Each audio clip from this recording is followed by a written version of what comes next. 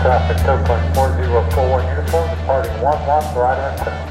4, 5, 6 turns, started to feel nauseous and then come out of it, and then I would go up again. And at that moment there was chaos all around. The radio got alive, the task was stopped. Some pilots decided to fly straight on. I saw them, that was not the best option because they got sucked up really hard into the surrounding cells. This is Soaring the Sky, a glider pilot's podcast, coming to you from the Mid-Atlantic region here in the United States and bringing you great soaring content from glider pilots all over the globe. We now join Chuck and our guest pilot. Thank you so much for joining us again here on the podcast. If it's your first episode with us, I hope you enjoyed and come back to check out our future episodes. And while you're waiting, you can check out our large library of guest pilots sharing their soaring adventures from all over the world. You can even check out some of those pictures they submitted to on soaringthesky.com. On today's episode, we head to Belgium to chat with Wim de Krook, a competition paraglider pilot with over 1,000 hours. Before finding his sweet spot in the cockpit of a sailplane, Wim competed a lot. He was ranked second in the serial class at the British Open in Spain in 2019, third overall at Mosella Open in France, also in that same year. His best soaring season in a paraglider, he logged over 140 hours. Now, these are just some of his accomplishments. Wim will share some of those experiences at those competitions, like the time he ended up being stuck between two thunderstorms and how he managed to escape and land unharmed. Another time, he found himself landing in a swamp and soon standing in his underwear, pulling off leeches from his body. Wim has learned a lot about soaring and talks about how it has made his transition to a glider much easier and what we all can learn from his amazing journey. Wings and Wheels has been serving the soaring and sport aviation community for over 30 years. They hands down have the largest and most comprehensive inventory of sailplane and soaring supplies in North America. And they ship globally. Nearly everything you'll find on their site is in stock and ready for same-day shipping. Wings and Wheels is the exclusive American representative for HPH sailplanes. Be sure to check out the Twin Shark, their latest launch. They're also now the exclusive distributor in North America for the new Just Soaring Glider Sim Pro. The team has thousands of hours of flying experience in gliders and airplanes, staffed by Adam, Kelly, Julie, and Sean. A friendly voice will answer when you call or email them. Check them out at wingsandwheels.com. Wim, welcome to Soaring the Sky. How are you doing? Fine. Hi, Chuck. Enjoying a nice Saturday afternoon here in Belgium. So, yeah, I'm fine. Thank you. Beautiful. And I want to hear more about where you are a little bit here later in the podcast. So how did your soaring adventure begin? Well, how did your aviation story begin?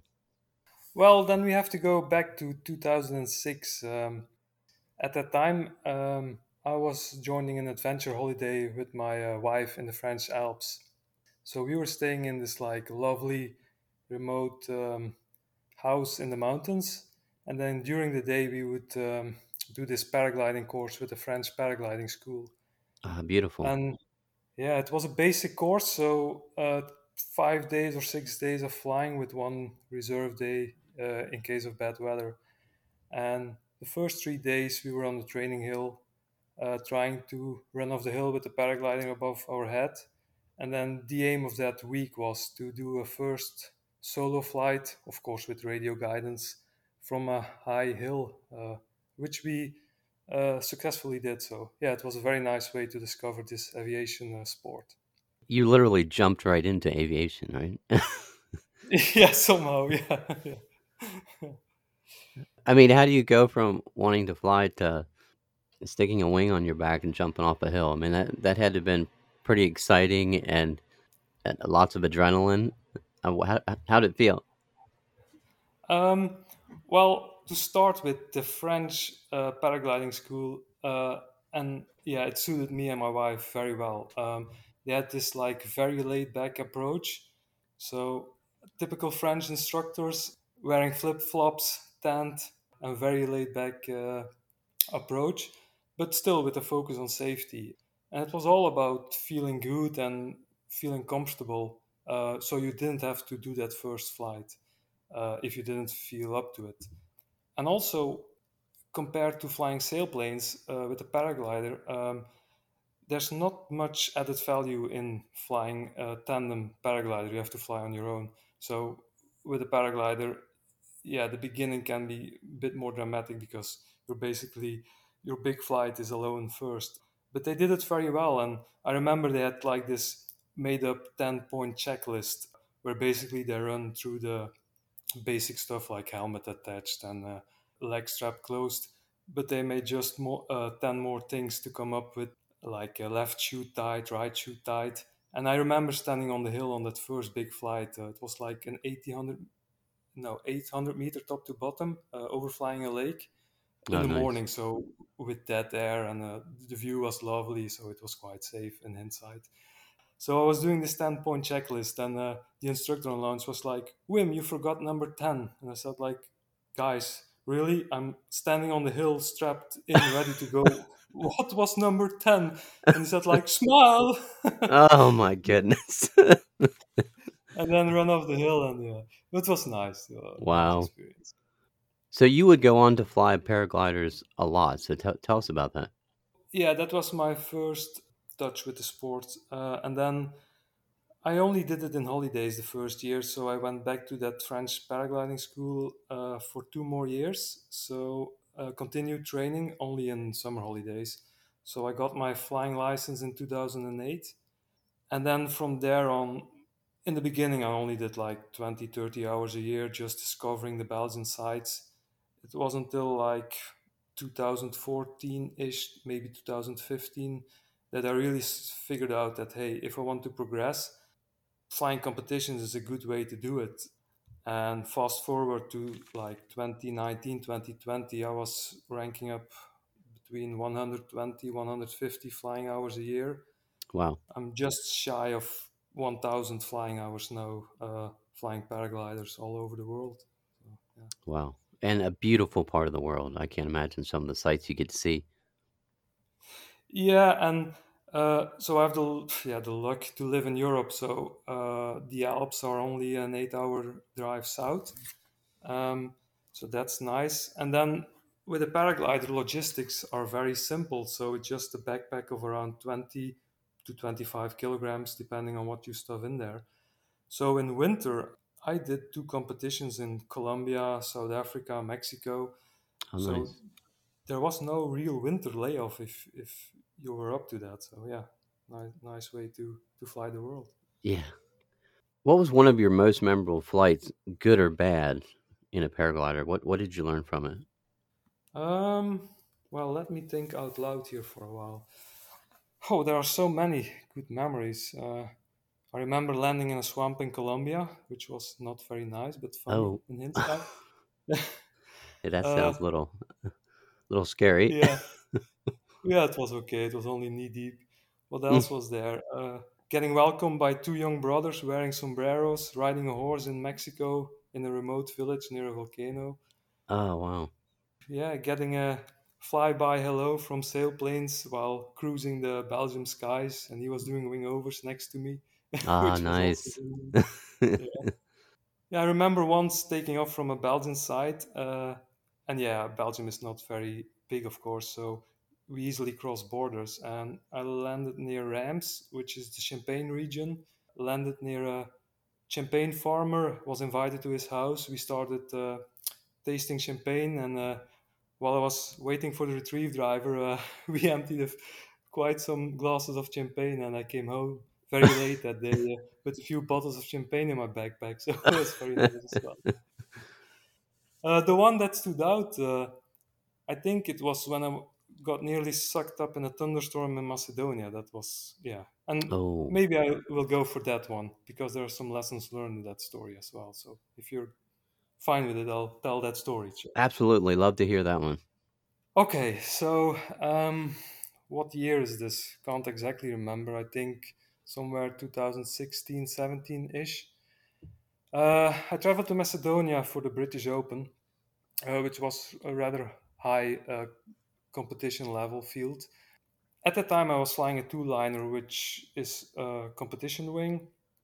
And with paragliders, the weight range does matter. So you have a minimum and a maximum weight range.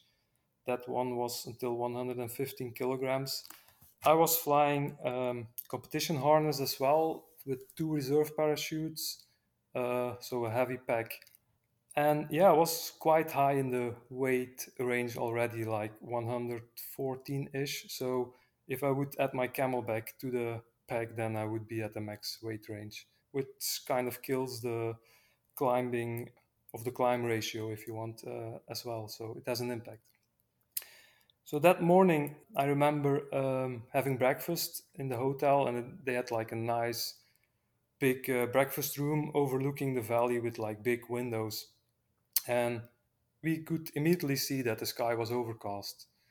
So I had a breakfast, enjoyed a few cups of coffee, went back to the hotel room because the buses that would shuttle to lounge were still a few hours away.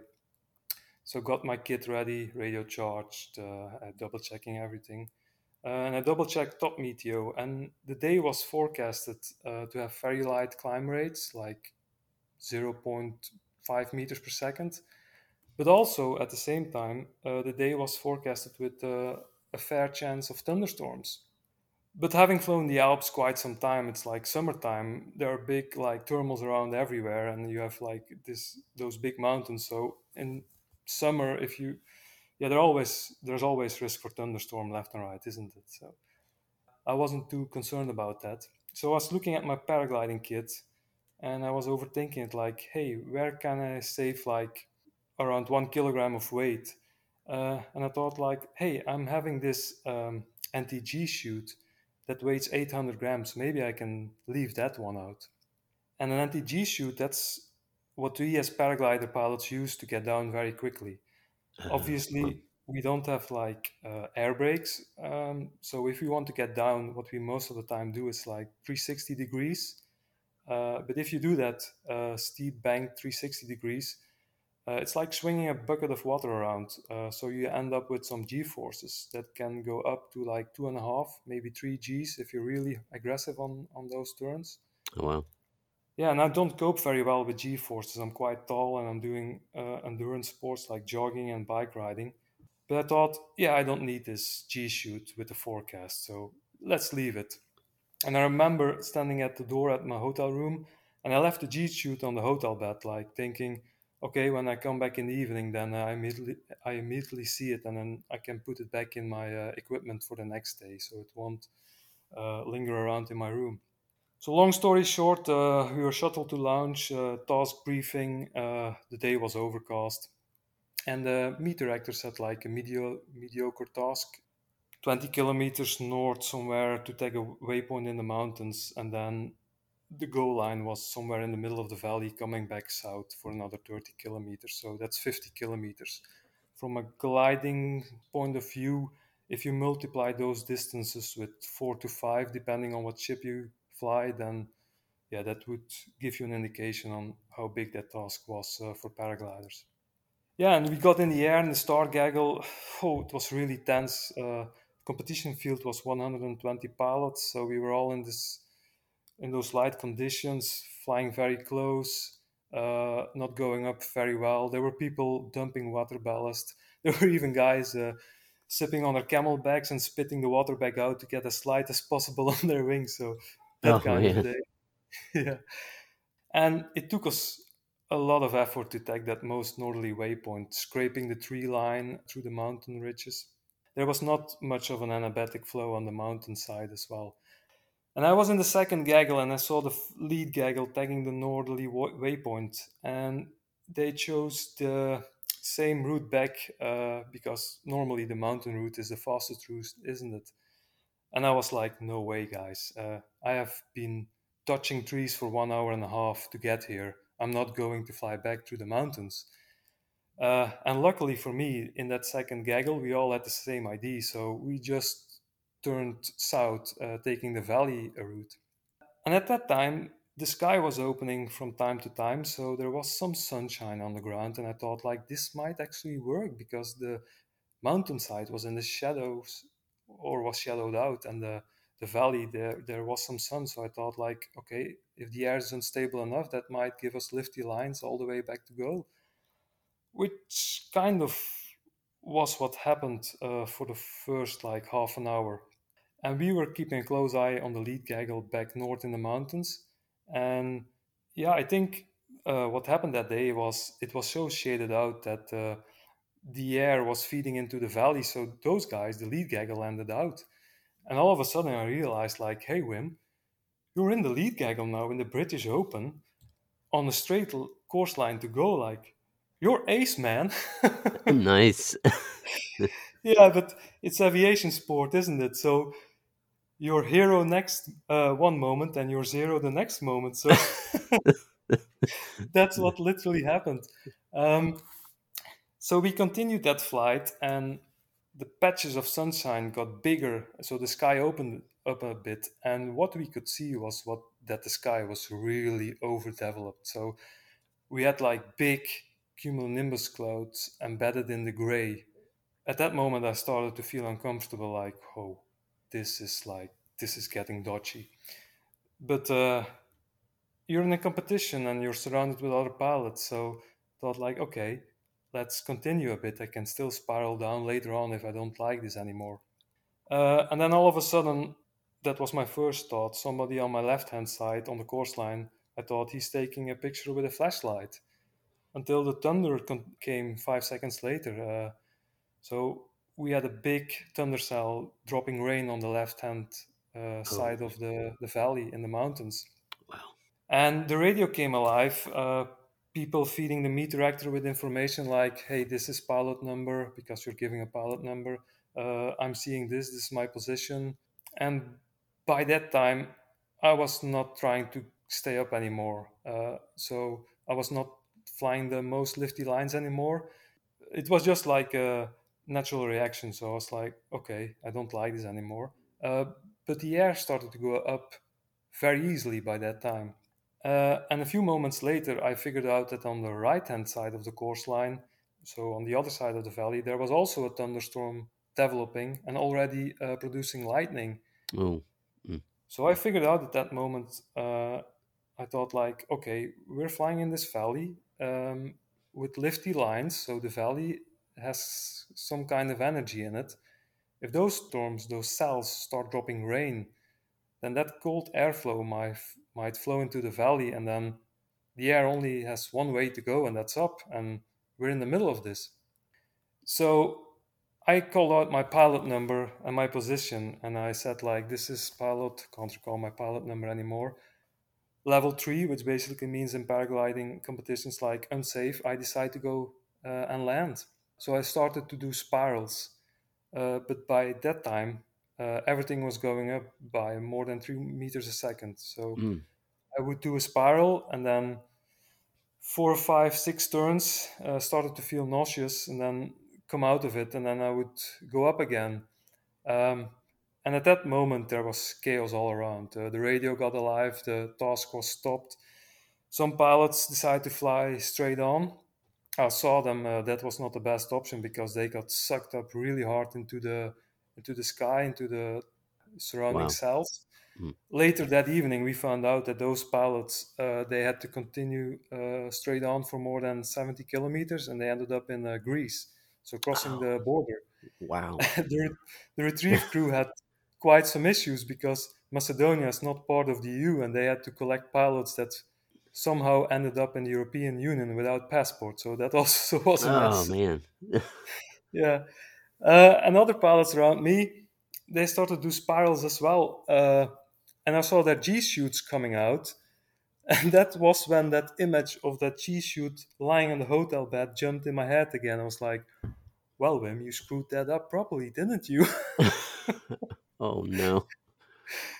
But yeah, it's always like when you're feeling endangered that you can go the extra mile. So I pushed as hard as I could and released the 360 degrees about 100 meters above the ground, picked the biggest field that I could find. And then when I released or came out of the 360, I was going up again at 4 meters a second by that time.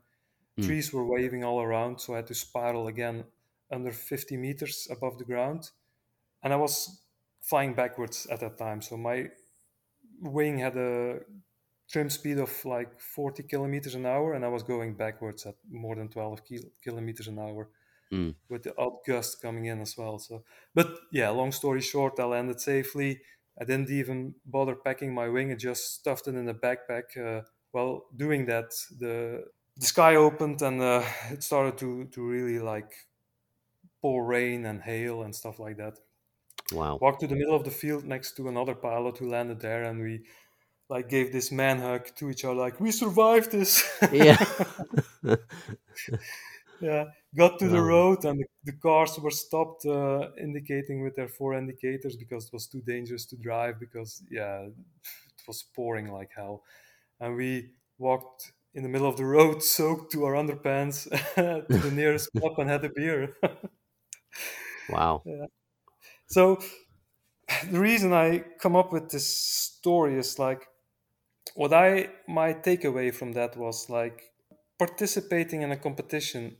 It's not an excuse to stop doing what you always did as a pilot. So we have a certain degree of experience, and you kind of develop, at least that's my experience, an inner voice that keeps you out of troubles most of the time. When that voice starts to speak with you in a competition environment, don't get caught into the herd mentality and listen to it. That was my biggest takeaway from that. And after that competition, I did a few other competitions where I did exactly that. So when I would feel like, okay, I'm not feeling comfortable anymore, I remember something like that in the Swiss Alps. I was caught in a valley. I didn't know what the wind was doing. I didn't understand the conditions, and I decided to go and land. And sometimes I did that, and the task would be stopped 20 minutes later, so that might have been a good decision. And then other times, nothing happened, and the other pilots continued to go, and I was stuck in the retrieve bus and came home late. And they were having their war stories about the competition day, and I would have to live with my decision. But yeah, that's the beauty of the sport, isn't it? You have to make your own decisions and try to keep yourself safe while doing this, yeah, Yeah, beautiful sport. So, yeah. absolutely. Wow, thanks for that story. It's amazing. Glad it all turned out well. Okay, so we're going to move on to gliders. That is our main focus here on the podcast. But I could honestly listen to you tell stories all day about the paragliding. That's some crazy stuff. But we are curious about how you got inspired to jump into sailplanes after you had so many hours under a paraglider wing. How did that happen? Um, well, for me, there are three main reasons for switching from flying paragliders to flying sailplanes. Um, I'll put them in order from least important to most important. So the first reason was if you want to exploit the max out of a flying day or exploit the max potential out of a flying day, then my preference in Belgium at least would be flying sailplanes. We have small hills in Belgium, especially in the south part. That's the only part where we have hills. So the smallest hill we have, it's like 80 meters top to bottom. That's 80. You need some kind of wind hitting that hill to maintain your altitude and soar that until you catch a thermal and get away. I think the biggest height difference we have, it's like 220 meters, something like that. So you can go and decide to go flying on any given day with like the most epic forecast. And then you end up in the hill and the wind is not 100% on the hill, or the conditions are a bit off. That can mean, as a paraglider pilot, that you won't fly that day. You will try a few times to get off the hill, end up landing, and then have to walk up again. There have been days that I went out trying to get a nice flying day with an epic forecast, and then you drive 2 hours with your car, do a few attempts, and yeah, the forecast was a bit off, and you have to drive home another 2 hours, not having flown. If Yeah. I compare that with flying sailplanes, it's like on any given day, even with a mediocre forecast, I ended up flying to the gliding club, joined the morning brief, and then whenever I felt up to it or the plane was available, I would take an aerotow and that could be 500 meters or 750, whatever you felt up to, and they will put you in a thermal. It's much easier and you're much more likely to get away and actually fly. So another reason was that I experienced the dark side of the sport, let's put it like that. So let's be honest here, paragliding is still an extreme sport. Somehow there are the odd accidents, and yeah, they can be with severe consequences. So I've never had an accident or an incident until 2020. So I started 2006, so that's 14 years without any incident whatsoever. Maybe the odd rougher landing, but still, if I can't remember, then it wasn't that much of an issue, I reckon. But in January 2020, while participating in a competition in Colombia, I had to throw my reserve for the first time in my paragliding career. Yeah, not going into all of the details, but what basically happened was a mixture of being preoccupied with work, dealing with emails while waiting in the line to pass customs in Colombia. So, yeah, a lot on my head, not flying related. Being jet lagged, not having drunk enough water, so being dehydrated a bit on launch, being overconfident, not paying attention, and yeah, that mixture. 2,000 meters, I got a collapse and went into a locked-in spiral, and I saw the black tunnel closing in. So that's when you are about to pass out because of the G forces. Wow. I never thought about throwing my reserve. It was pure instinct. So I was like, oh, look at this package. I threw my reserve.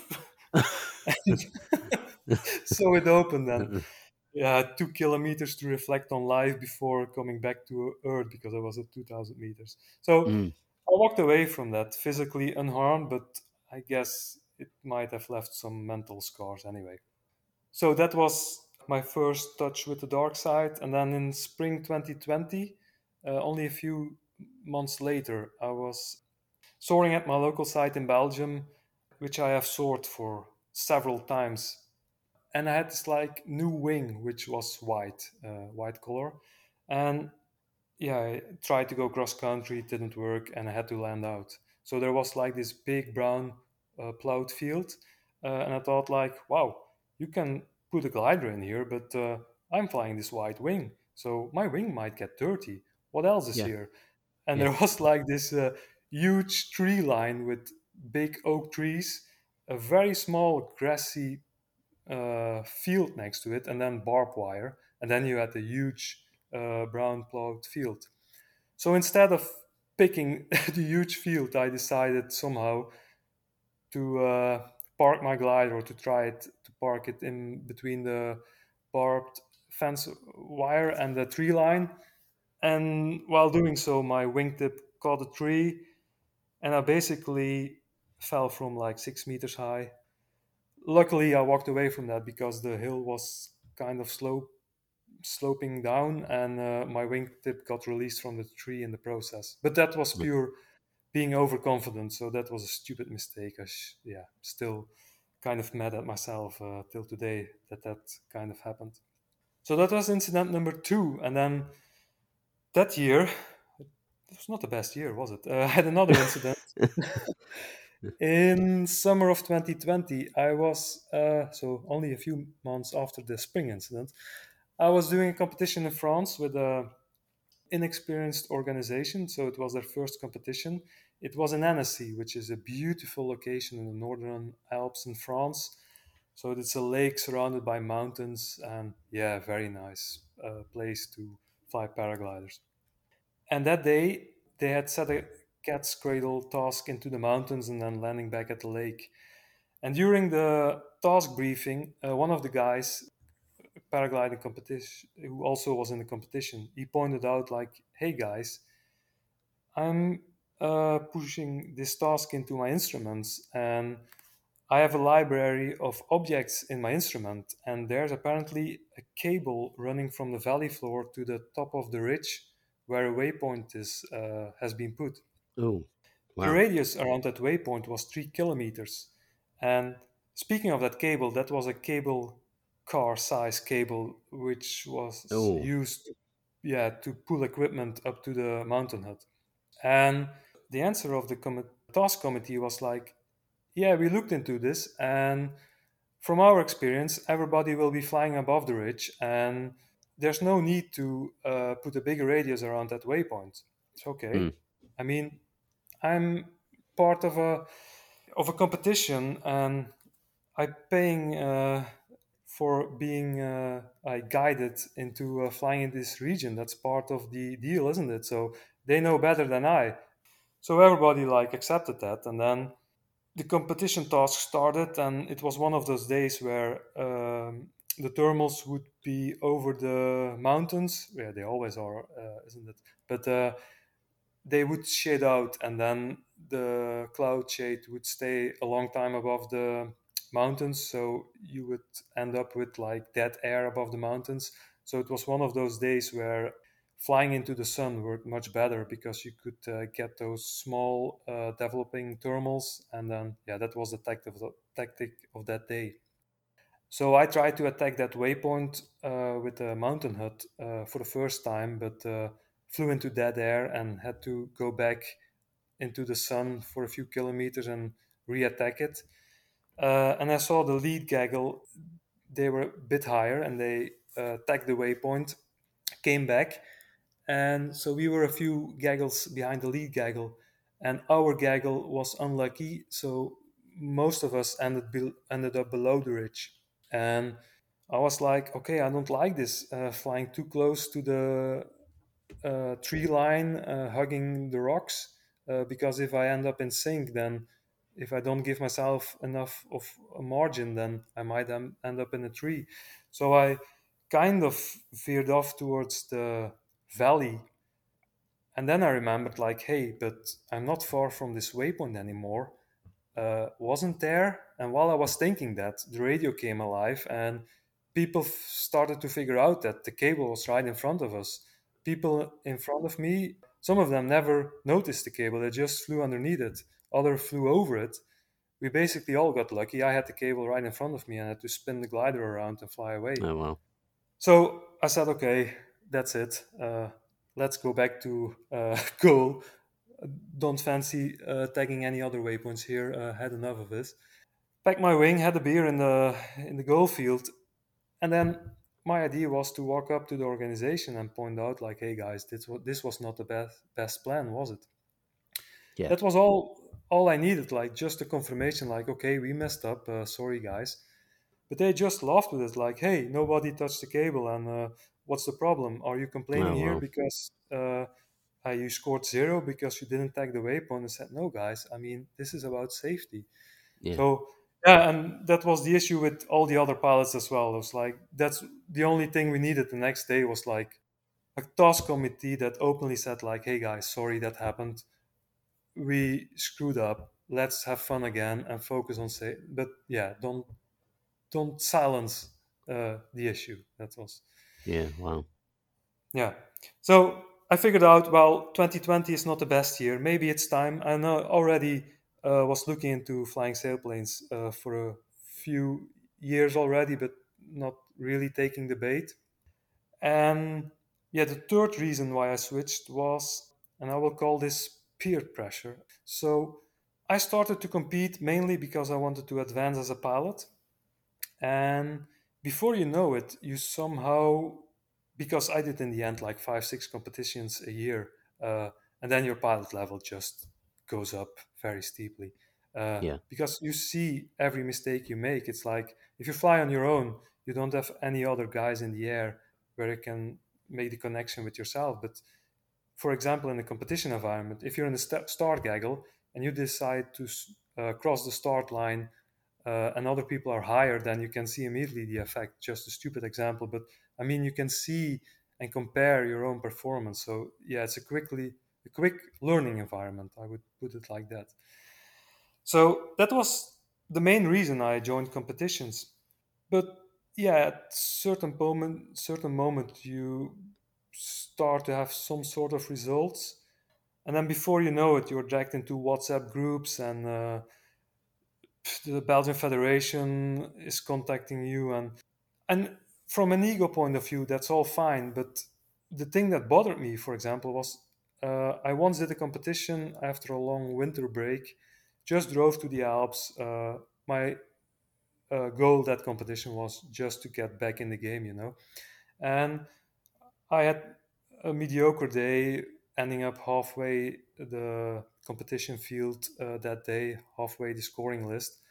But I met some friends that I hadn't seen for a long time. It was just after the COVID story, so we were able to travel again. So it was a nice atmosphere at the goal field, nice weather, nice views, having a beer with guys you haven't seen for a while. So having fun.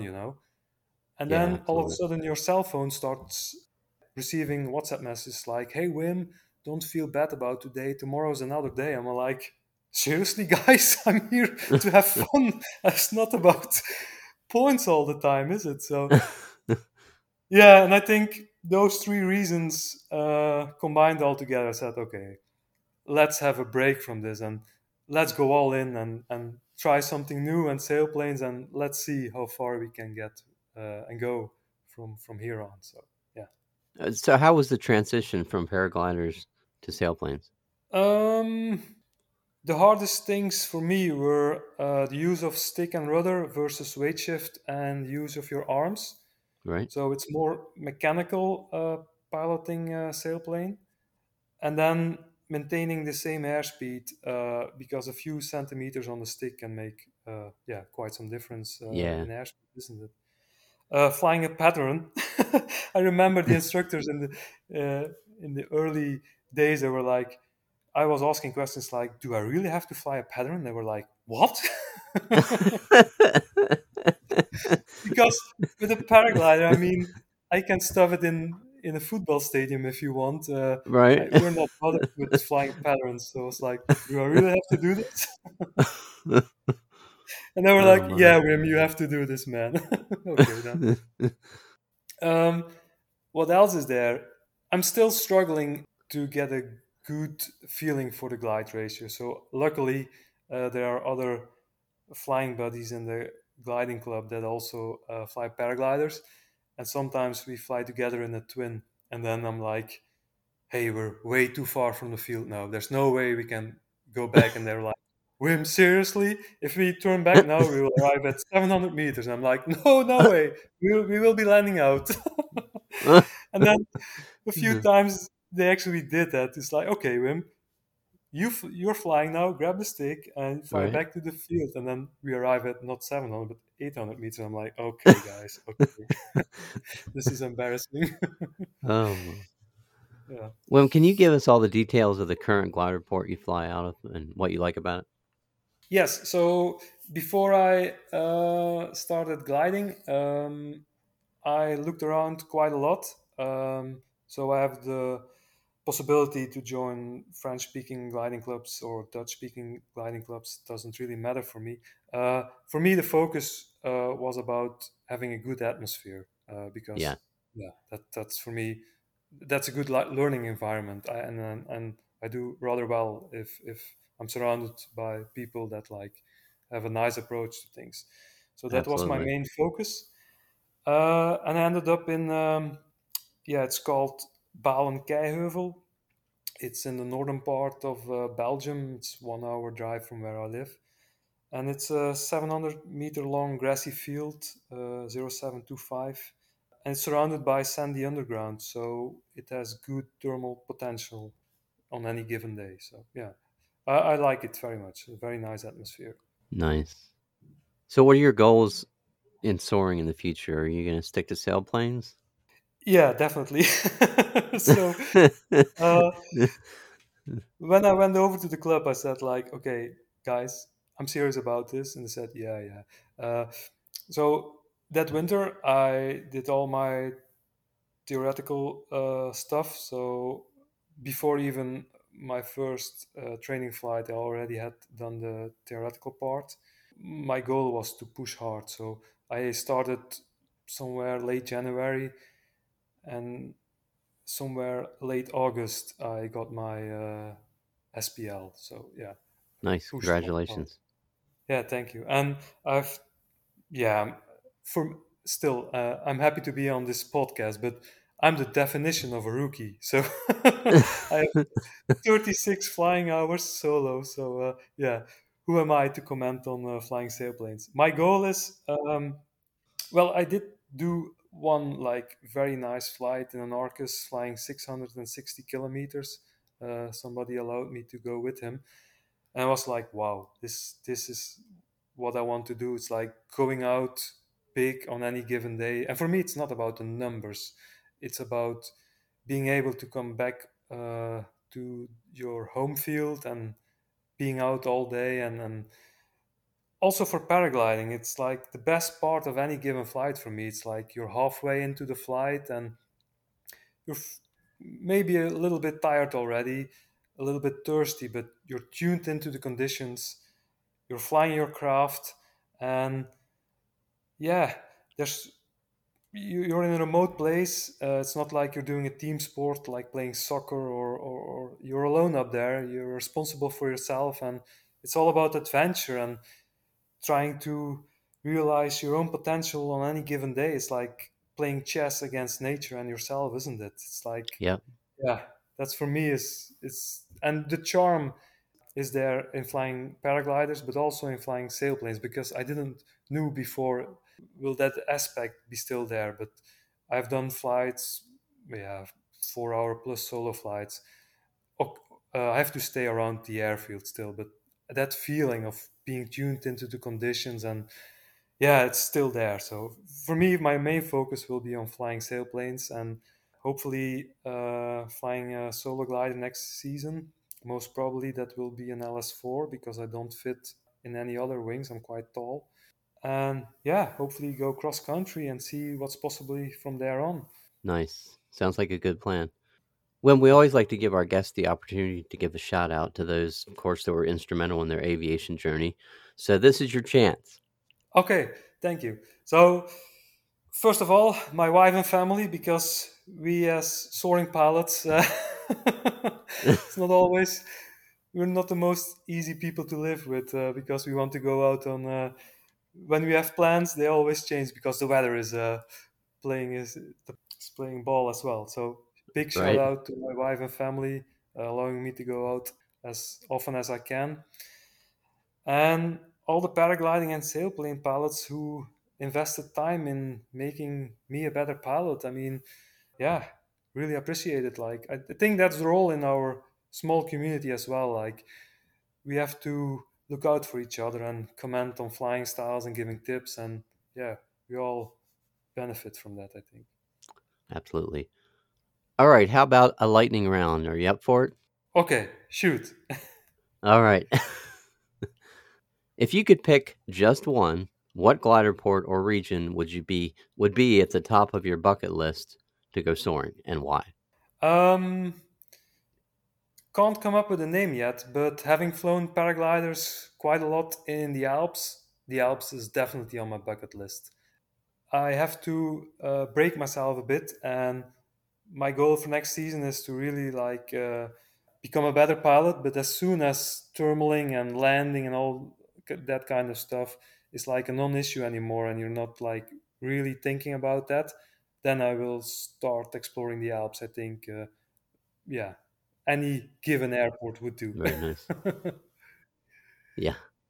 What's the highest altitude you've ever been in a glider or a paraglider, and where was it? In a glider, it was this season. We had like an exceptional weather this summer in Belgium.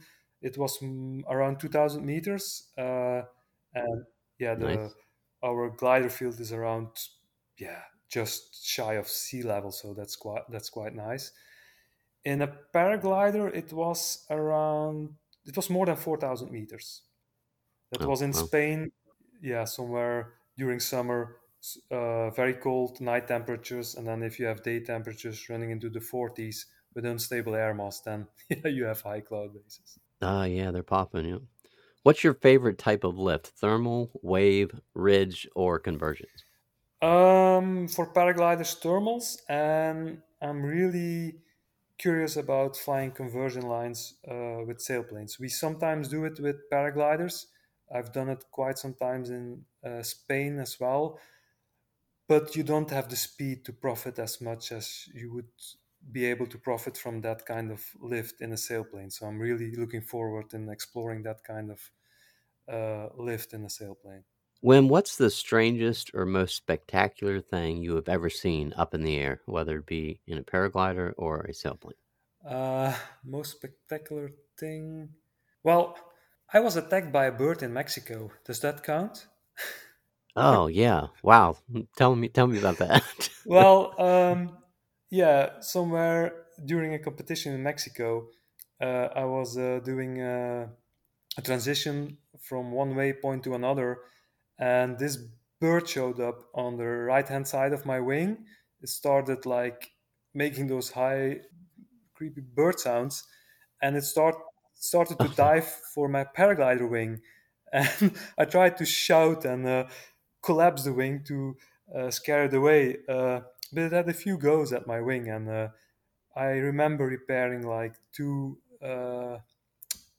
ribs in my wing. So yeah, credit to the bird. Wow.